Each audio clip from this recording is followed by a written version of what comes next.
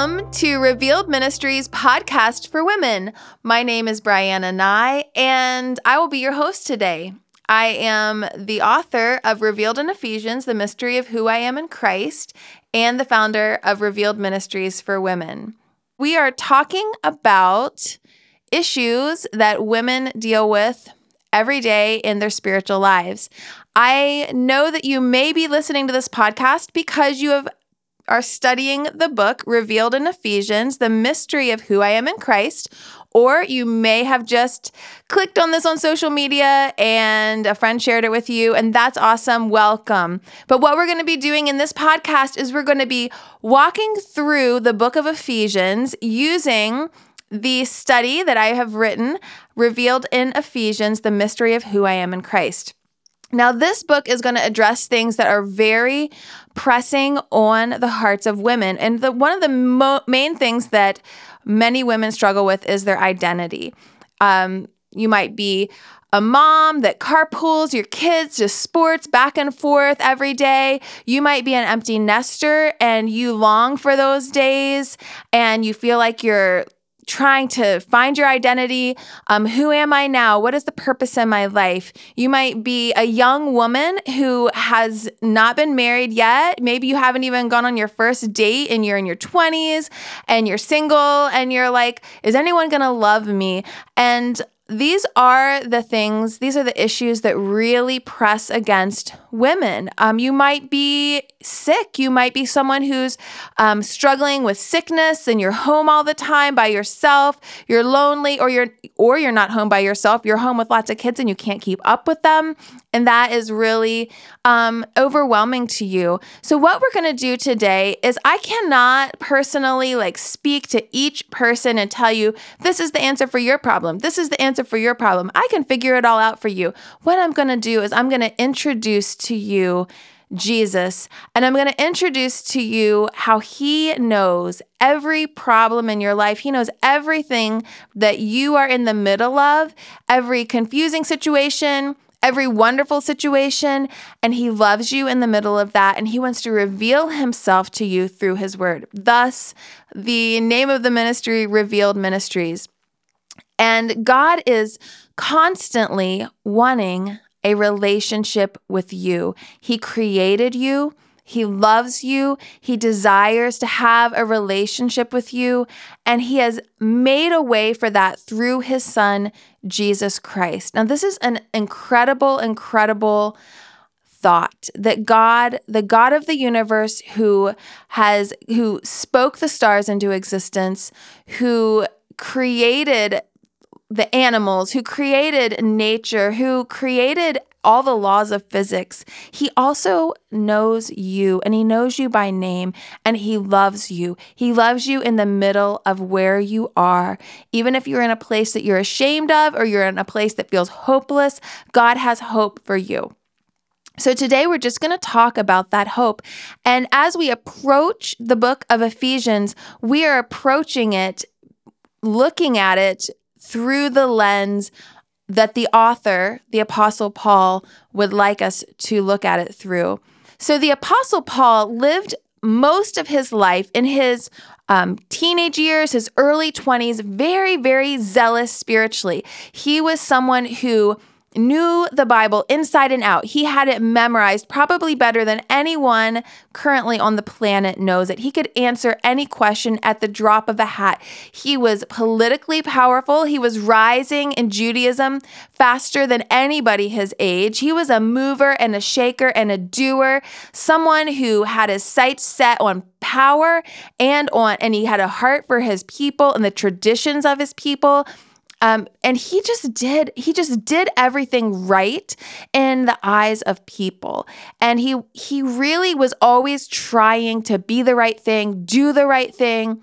And to the point of when Christians came along, he actually thought that the right thing to do would be to persecute them because he believed that they were trying to deconstruct his beautiful Judaism that had been around for centuries, that God had given the Jewish people. He thought Christians were were heretics. And this sect of Christianity, which wasn't even called Christianity, it was called the Way, because believers at that time called themselves the Way because they were following Jesus Christ, who was the Messiah of the Jewish people, and they were following him, and they knew that he was the way to a relationship with God.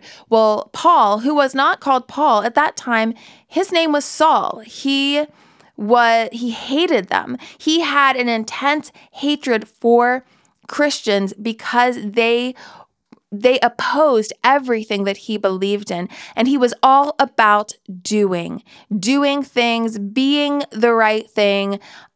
He was a hard worker. And when he set his sights on something, he went after it and he accomplished it. Even as a young guy, he would have been like, you see on social media and on the news nowadays, these young people, these teenagers, these 20-somethings, and they're out there and they're making a difference in the world, and everyone's like, oh, wow, this is a superstar. We can tell you're going to do a lot with your life.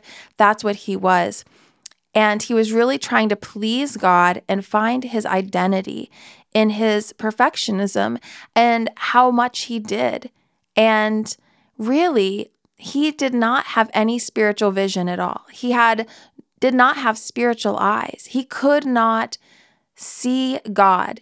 He could only see himself. He could only see his own zeal and his own plan.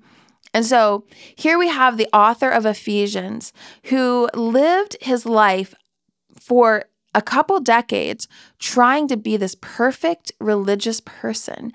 And he's on his way to Damascus, and he's with a group of men that have some scrolls with a list of names that says, you need to go and arrest these people in Damascus that claim to be Christ followers.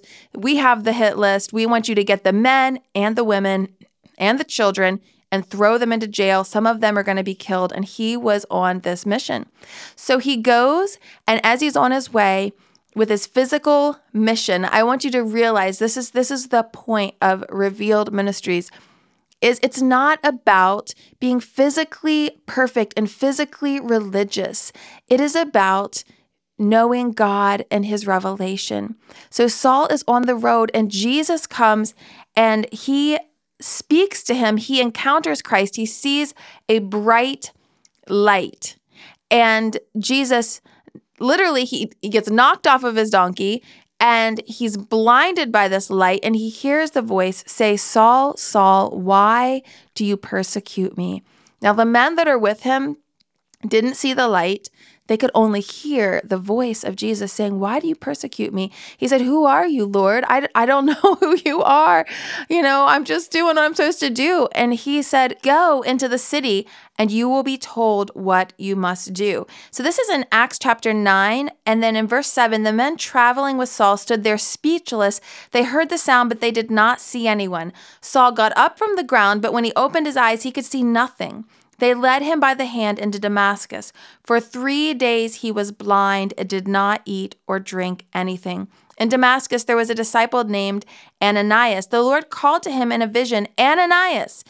Yes, Lord, he answered. The Lord told him, go to the house of Judas on Straight Street and ask for a man from Tarsus named Saul, for he is praying. In a vision he has seen a man named Ananias come and place his hands on him to restore his sight. Lord, Ananias answered, I have heard many reports about this man and all the harm he has done to your holy people in Jerusalem, and he has come here with authority from chief priests to arrest all who call on your name. But the Lord said to Ananias, go, this man is my chosen instrument to proclaim my name to the Gentiles and their kings and to the people of Israel. I will show him how much he must suffer for my name. Then Ananias went to the house and entered it. Placing his hands on Saul, he said, Brother Saul, the Lord Jesus, who appeared to you on the road as you were coming here, has sent me so that you may see again and be filled with the Holy Spirit. Immediately, something like scales fell from Saul's eyes, and he could see again. He got up and was baptized. And after taking some food, he regained his strength. So here, ladies, this is so powerful because we have the man who ended up being the vessel of the Lord to bring Christianity to the entire world. I mean, Saul after he became a Christian, he started going by the name Paul. He wrote most of the New Testament. Here is a man who hated Christians, who was on a mission. He was super religious, but he did not have spiritual sight. Instead of just living your life for religion, living your life to do things, to look good, to feel good about yourself, to be zealous, to have your best life now, God wants you to have spiritual eyes. He wanted Saul to have spiritual eyes so much that he blinded him physically so that he could be alone with his thoughts and with the Lord and with all those scriptures he knew. Because those scriptures he knew, they were so important, but he was so busy just being proud that he knew the scriptures. He was so proud that he knew the scriptures that he didn't know the God of the scriptures. He had not spiritually had any revelation to his spirit or his soul, and his spirit was dead. The Bible says that if you do not know Jesus as your Savior, your spirit is dead. His soul was alive, his mind was alive, his heart was alive, his emotions were alive, but he had not made a spiritual connection of life with the living God.